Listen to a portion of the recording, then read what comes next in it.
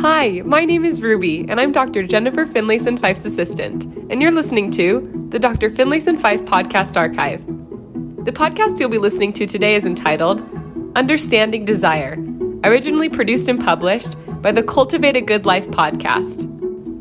We'd like to share this episode with you, but before we do, we'd like to mention some of our upcoming events for which tickets have already been released.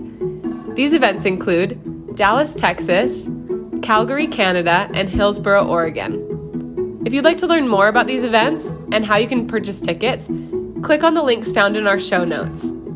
Welcome, and we hope you enjoy this episode.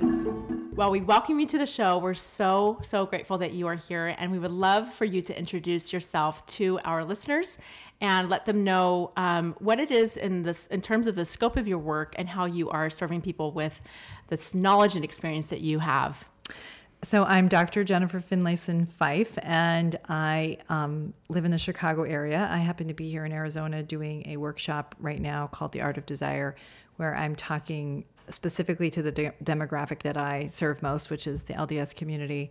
I'm talking to women about their relationship to desire and sexuality and their self-development. And it's really a self and sexual development course, and I love doing it. But the overarching work that I do, I'm a therapist and a coach, and I teach online courses primarily to LDS people, but about how to improve their relationship, how to have more meaningful sexual relationships, and how to develop themselves into higher integrity, more solid people. So, which we love. That's needed. That's needed today. And I love that. I love that you are helping this topic to become less taboo. I think we're getting better about that as a society, but we need that niche so much where, there are so many people who want to be good and wholesome and also know and feel confident in their own sexuality. And that the blend of those topics, why it's taboo, none of us know, but it has been. And so, because I think a lot of us have inherited the idea, often in our faith traditions, but in our families, of the idea that sexuality is incompatible with goodness, that sexuality is the hedonistic, self-serving side of us. It's the threat to goodness. And so, a lot of faith traditions sort of try to create a division between sexuality and the body and the moral self. And I think it's a division that actually creates a lot of trouble for us as human beings. And so I totally agree. The first time I think I heard anyone say that my sexuality doesn't belong to my husband or my partner, but to me, you may have been the first person I've ever heard say that. And that was such a big moment for me too. Do you want to expand kind of upon that theology? Sure. Well, I think a lot of people grow up, and particularly women, grow up in the idea that their sexuality belongs to a future spouse or to a man. So I think women in, male-run and male-led societies, whether that's a faith tradition or society at large, often have their sexuality constructed or made sense of in reference to men's sexuality. And so the idea that a lot of women inherit is that they aren't really naturally sexual, not compared to men. And if they are sexual, it's made legitimate by it being there to love or take care of a man.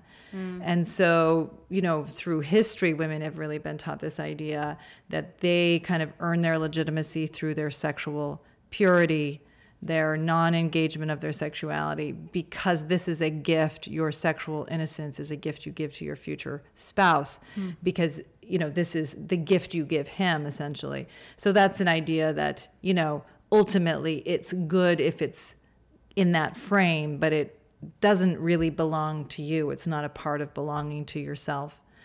And it's a problematic frame because it sets up this idea that your sexuality is his or half his now. And so if you're now married, it can really interfere with sexual desire, with actual intimacy, because it's not a framing of knowing and being known. It's a framing of kind of duty and ownership. And those are problematic ideas in the realm of passionate sexuality. Yeah. Why is that problematic? Is it because of what then leads to dysfunction or resentment, or why do we see that as problematic? Well, yes, to both of those things. But what I would say is Esther Perel, who's does a lot of work around sexuality and couples, she says something like, sex can be work or play, but it can't be both. And so as soon as you put it into the frame that this is something I'm supposed to do, or I should do, or I have a duty to my husband and his needs, well, then it's in the frame of work. And as soon as it's about propping up somebody else's needs or sense of self, it's not about passion or desire or authentic self-expression. It's about a job.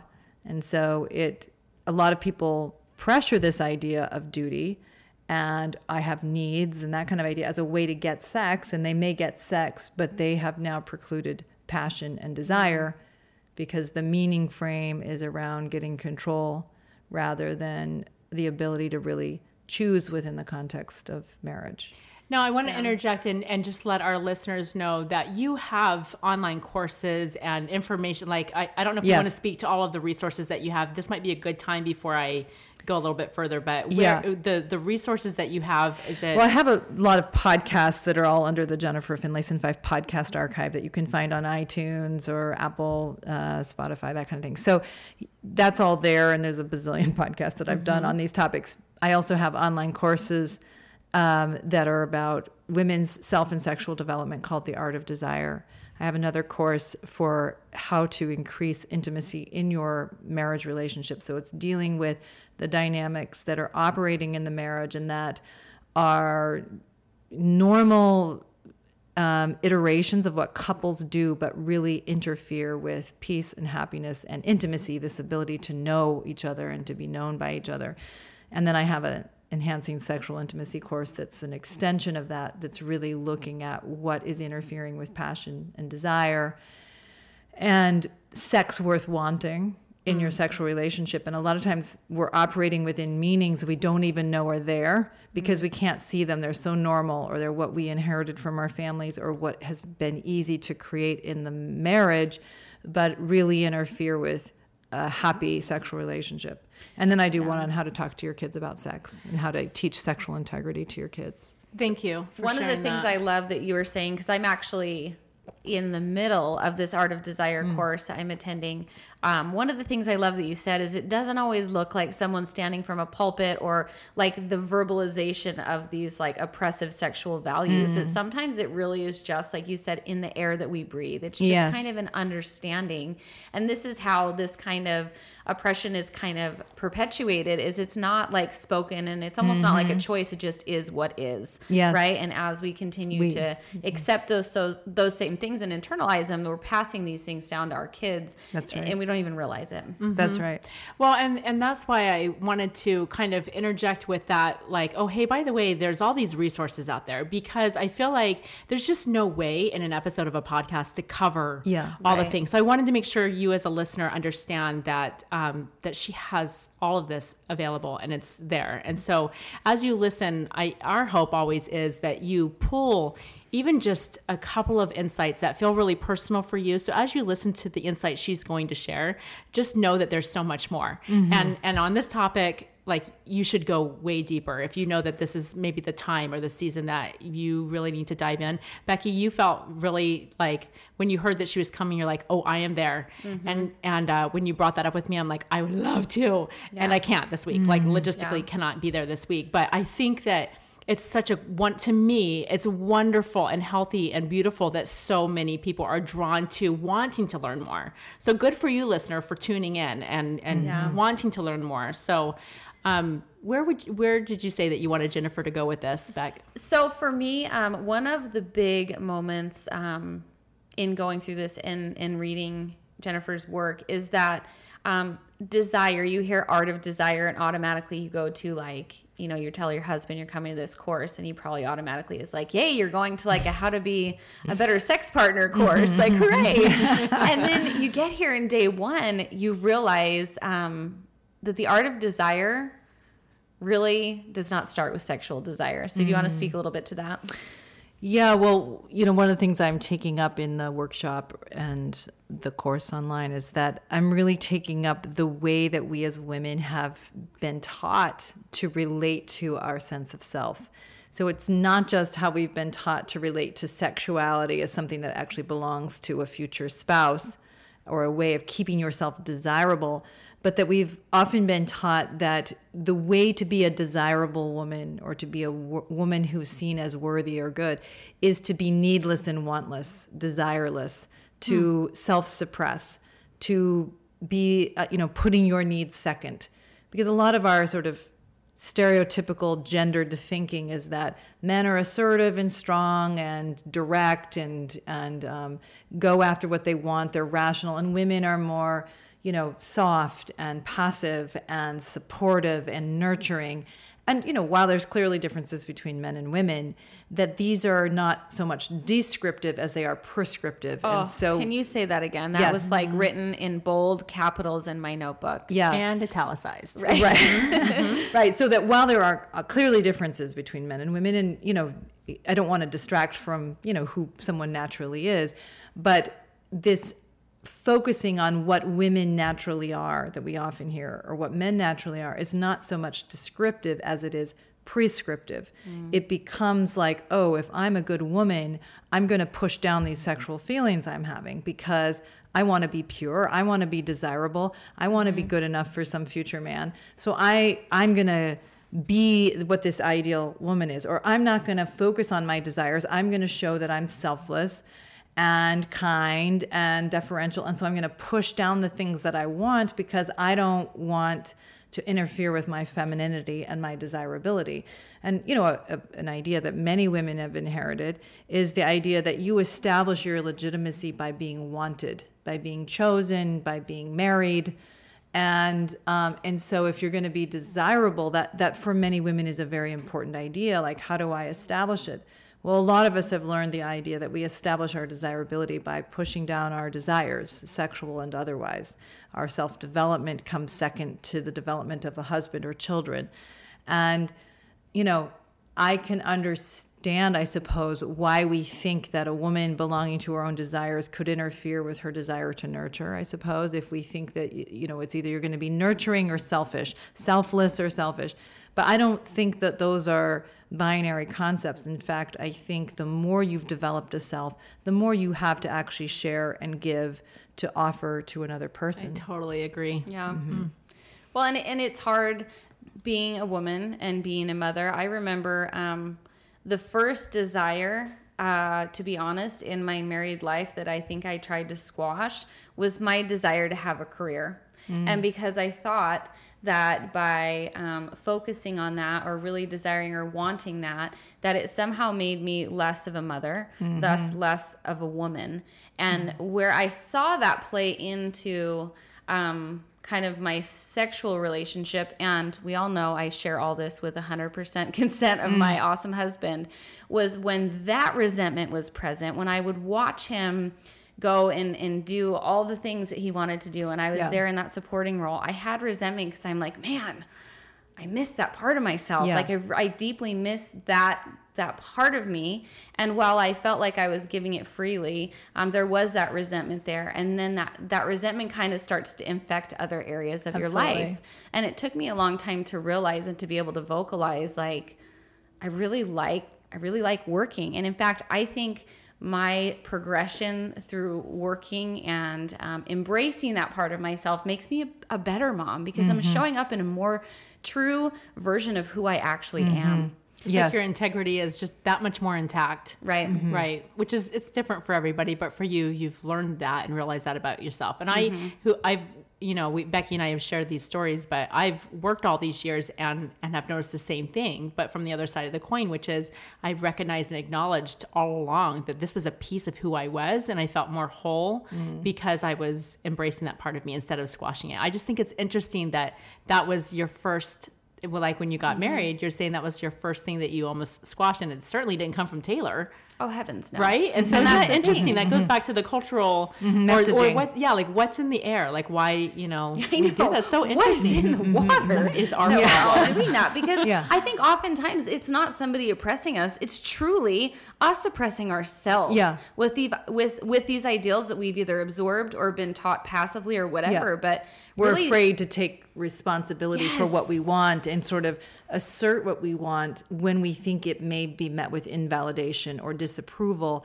So a lot of times we're more controlled by these ideals or what we think others want from us than what's necessarily happening. Totally. And there are worse things than people thinking you're not doing what you should be. I mean, right. There's worse things in that. It's much better to kind of live and honestly and with integrity around what you think is best.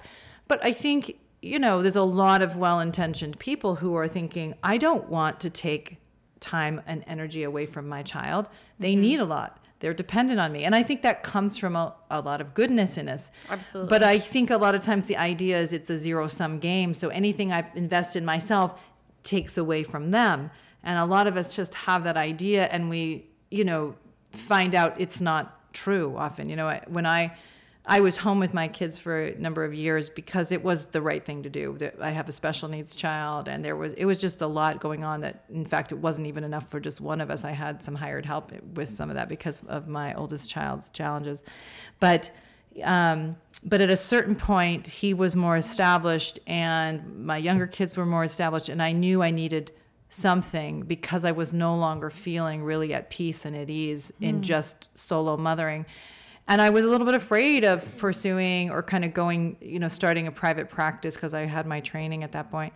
Because I was afraid, would it take away from my kids? But the great thing about the work I do is I was able just to add a little bit and kind of test it out and see how I felt about it and things like that. And so I did that. But I remember my husband saying to me, I love your work because you go away, you make money, you come back and you love me and all of us more. Isn't that magic? Well, how cool of him to acknowledge that. Yeah.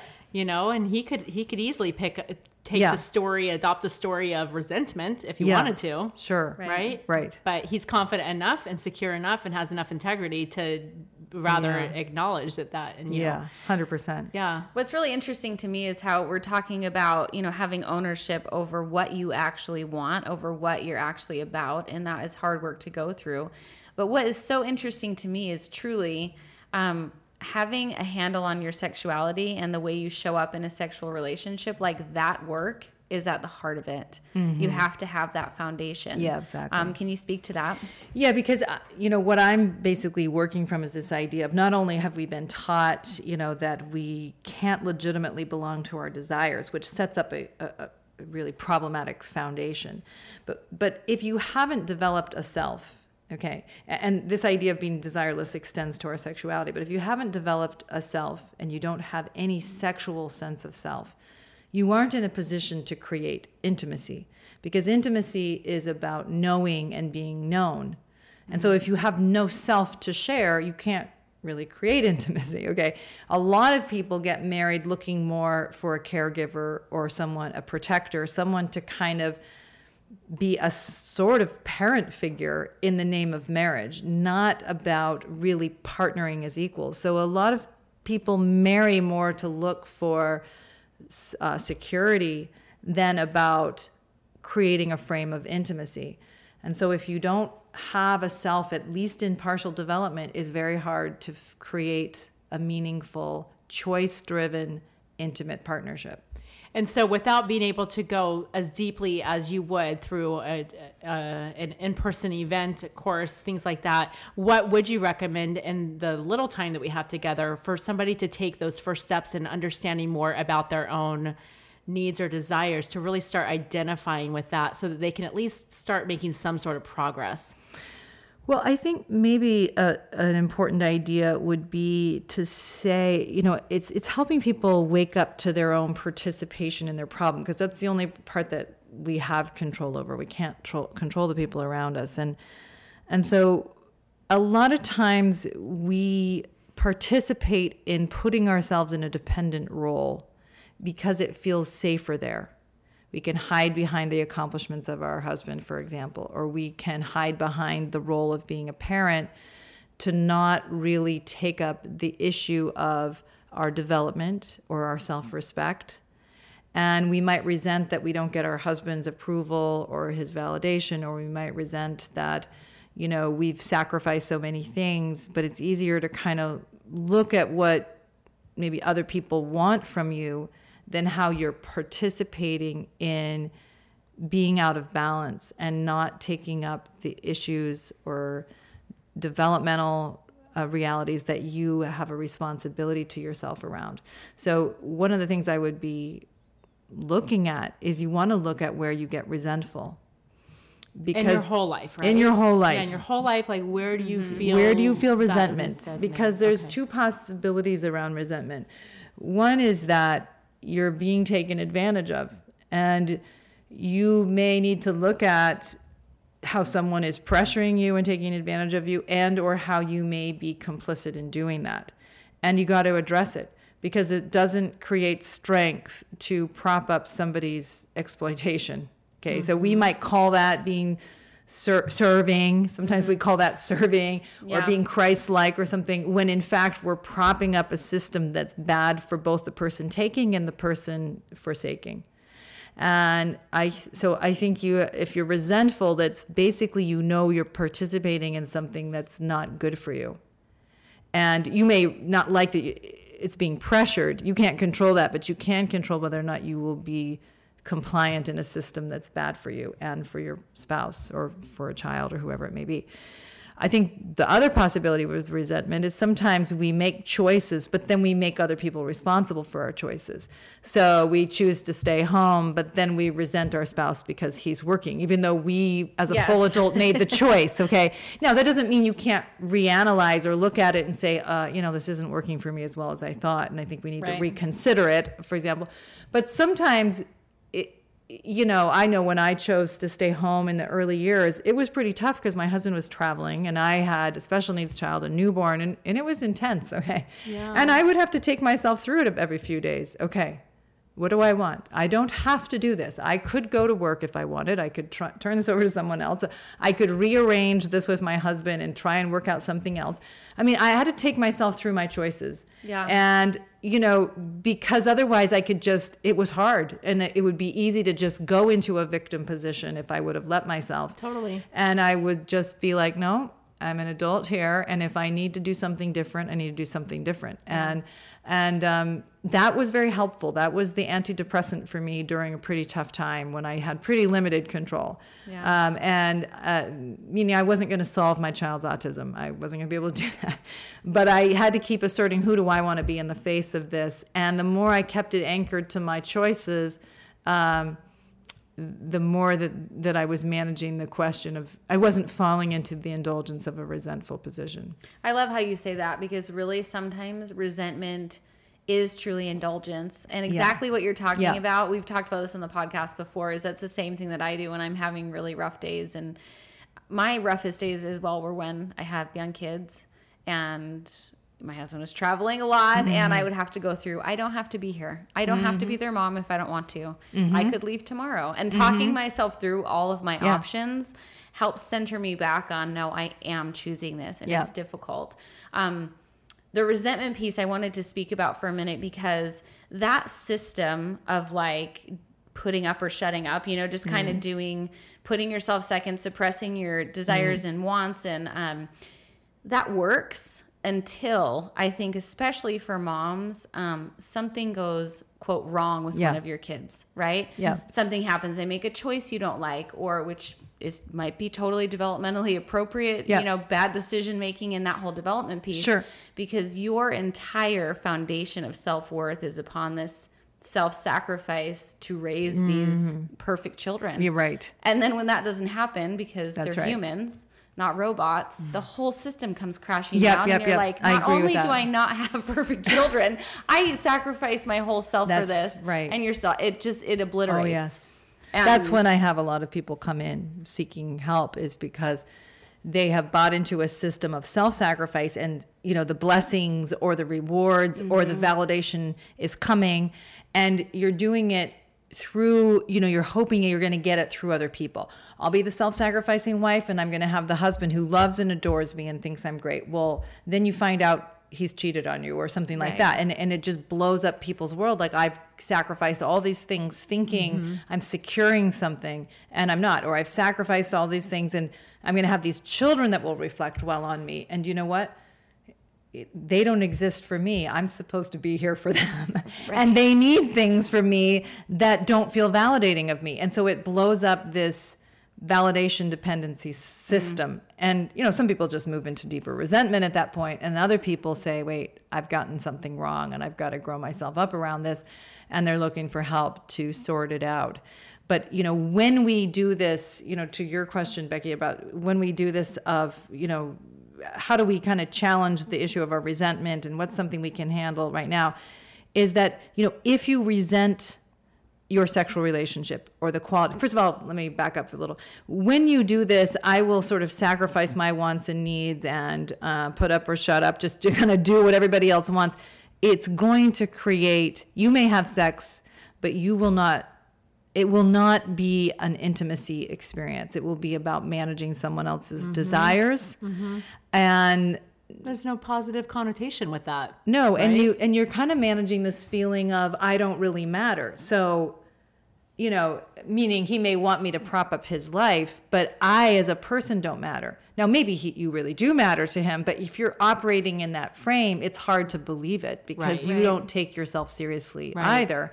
So even if he does, if you haven't set that up inside of yourself, it's hard to receive it, even if it's real.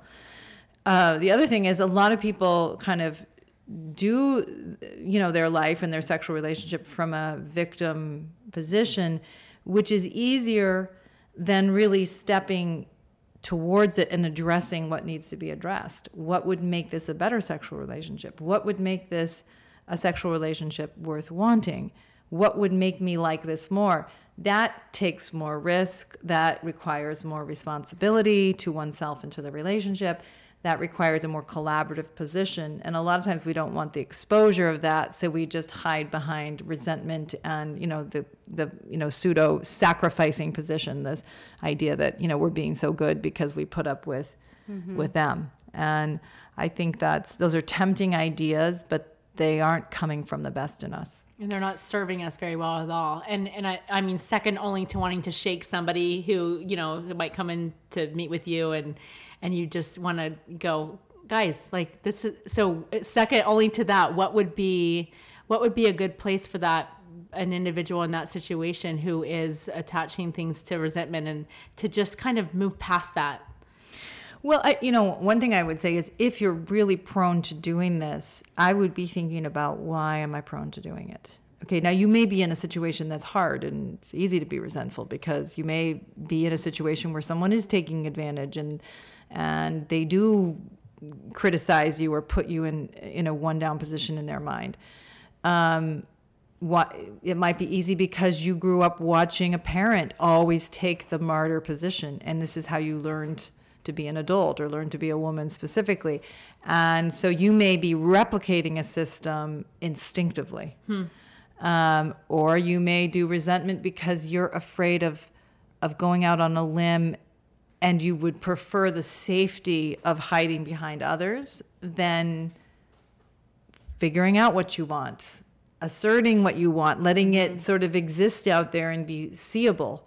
That's hard, especially if we grew up in families that were very critical, And so, you want to think about, why do I kind of go there? What's tempting it for me in it? What's the safety that I find in it? And then I would be looking at what's the cost to me for doing it? What's the cost to the people I love if I do that? And what is a position, this is really the most important question for me, if you can take a look at all those things, what is a position or behavior that I would respect more? Because it's not just that you're steeped in resentment and that it undermines your relationship to your spouse and others. It deeply undermines your relationship to yourself because you're co-constructing yourself as a powerless victim. And you're not stepping into your strength and your courage. And how we relate to ourselves, the decisions we make, shapes how we feel about ourselves. Sometimes I say, self-respect is something you do much more than something you feel. And when you act towards yourself as if you have a responsibility to yourself and you fulfill that responsibility you have to yourself, it's much easier to feel good about yourself because the feelings come second. And so, which is true in all our relationships, doing right by our children helps us love them more. Doing right in our partnership helps us love our spouse more. and doing right by ourselves and our own integrity helps us be at peace with ourselves. So if I'm understanding you right, part of self-respect and getting into a better place with self-respect is identifying what our desires are and articulating them. I'm pulling out some of the pieces of what you just, because you said you're right? Couldn't so intelligent and articulate, and you're blowing my mind. And there's so much. I hope you guys are able to absorb this. Yeah, it's a lot. I realize. Yes, but that's. I mean, it seems like I'm piecing that together. That really is in the right direction. If you want to get to a better place of self-respect, you really do have to do the work to identify what your desires are, or the opposite, where your points of resentment are, and be able to articulate them. Yes. Be able to express them. Exactly. To be able to express them and even to see them within yourself first. Yes. And I don't mean like every desire must be, gratified, of course. Okay. I don't mean that. We are eating at Olive Garden, honey. That is my every day. I learned desire. It on a podcast. Yes. Dr. Fife said so. Yeah, exactly. But I think, what are the important responsibilities I have to myself or my desires that I'm neglecting? And, that my resentment is maybe a function of what I'm neglecting. What is it that I'm doing or participating in that undermines my peace with myself? What is the thing that I want that I'm having a hard time really taking responsibility for? So it's not just articulating it, but seeing it enough to think about, how do I need to relate to this issue differently? I hope you guys are planning on taking a good 20 minutes after you listen to this episode to sit in silence and just really process and ponder, because this is work. What you're talking about, Jennifer, is work. Yeah, that's why you do workshops. That's why you do these online courses. Because and Becky, you were even commenting earlier, we've got a lot of homework tonight, right? I left and I was like, and I think I have a pretty good handle on this because this is my jam. Like, I love this, and there were some things that kind of came up for me that I'm interested to go home and kind of write my way through tonight. And I think most people, though, as we kind of put a bow on this, is I hear from a lot of people, most people want a glorious, wonderful sex life that's fulfilling for both them and their partner. And I love how it's this cyclical thing. All these things we talk about, at the core of it is ownership over oneself. Is ownership, love, moving towards that direction and bringing that whole person that you are to your relationship. Yes. And it's just so interesting to me how we talk about so many things on this podcast. We've interviewed so many amazing people, and it always comes down to that same thing.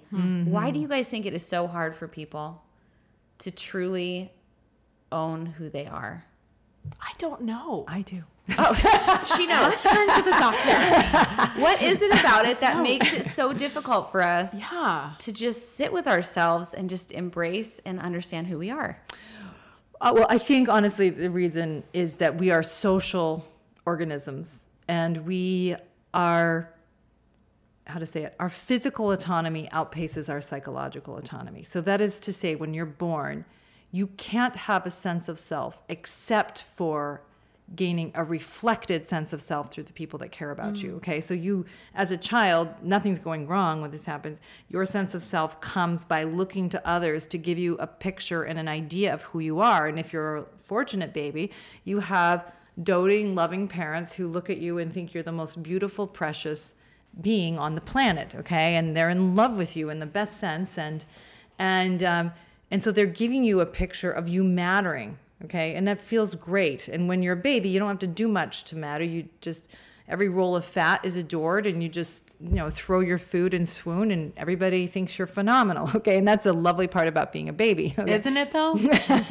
And we all still want that. Okay. But it gets harder to have it as you get older because people expect more from you, and you have to do your part and contribute to society, and you can't, be a derelict and still get, you have to kind of live by the rules, and you've got to do these things. And so, but the thing is, we don't necessarily grow out of our need for this reflected sense of self. And so it's really easy, because we like that validation and it feels good, to not grow out of it, because we want to stay seeking of, I want your approval.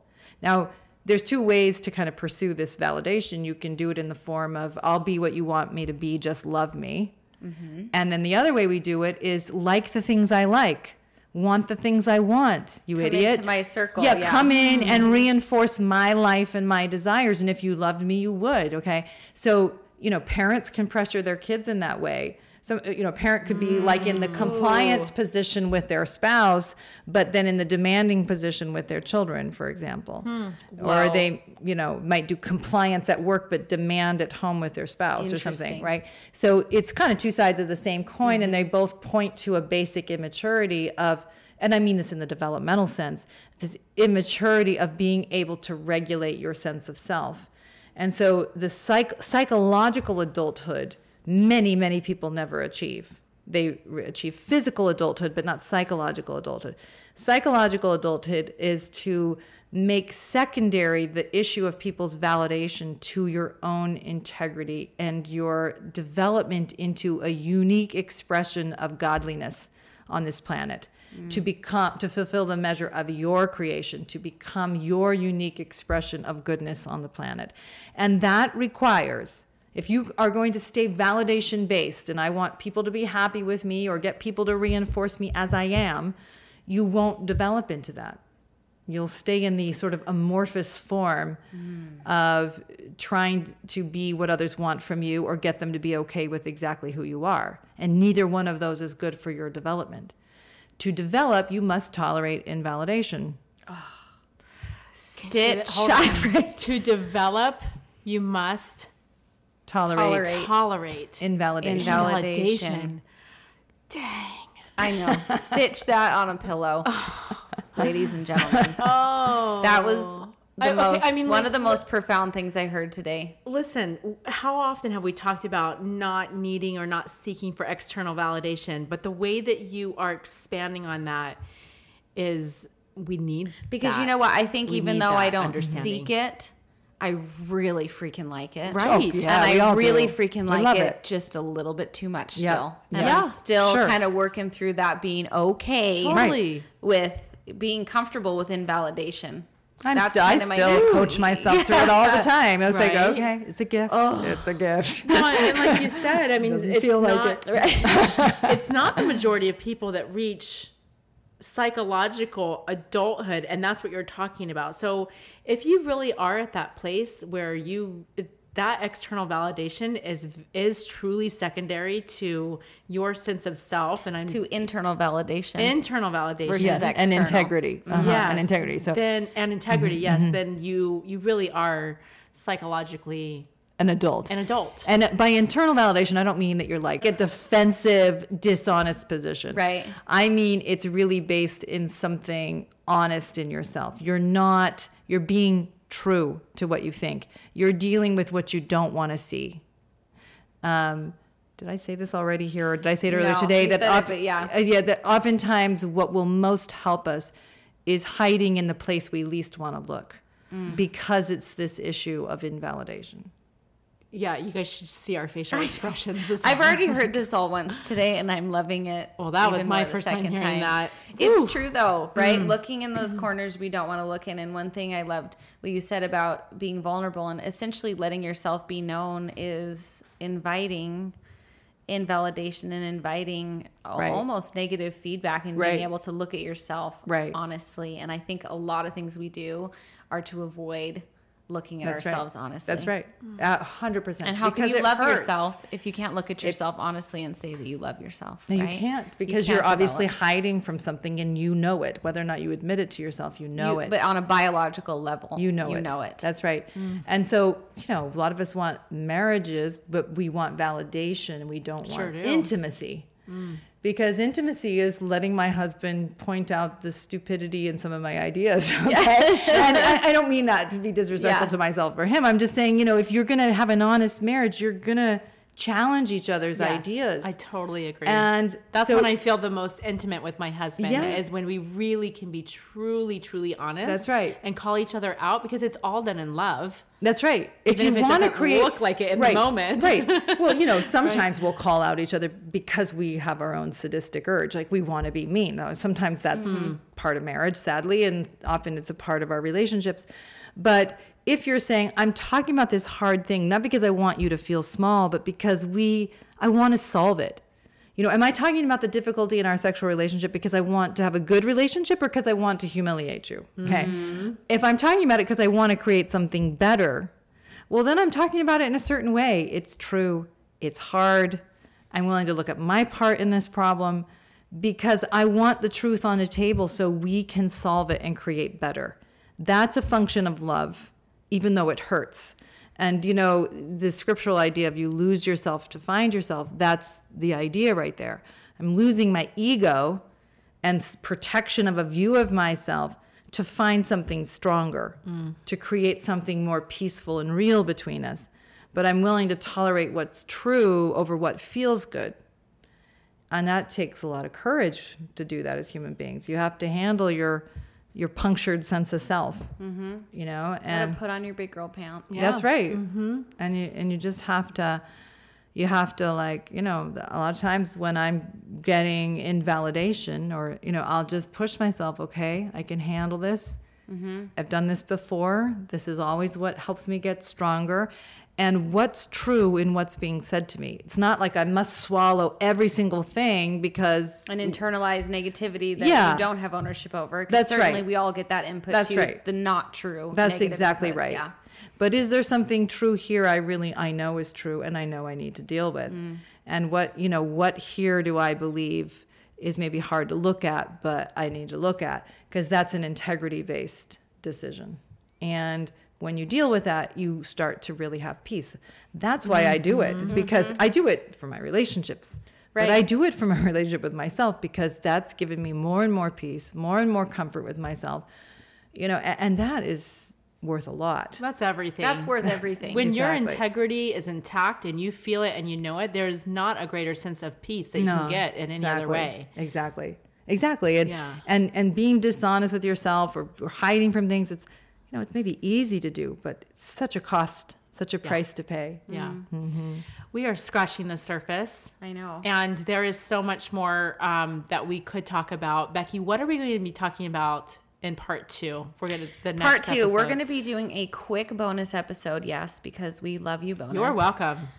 Where Dr. Finlayson Fife is going to be telling us a few tips of how, as we are healing our own sexual identity and sense of self, how in the world, in our work in progress state, do we teach our children to do it better than we have done it? Okay, well, friends, thank you for carving out the time to listen and for joining us in this continued conversation about cultivating a good life. Nothing we have said is more important than the specific things you have felt that are personal for you. We invite you to write down those promptings you feel and, most importantly, act on them. We love you, we're cheering you on, and we look forward to being with you in the bonus episode. Thank you for listening. If you'd like to learn more about Dr. Finlayson Fife, her online courses, and her upcoming events, check out the links in our show notes below or visit our website at www.finlayson-fife.com.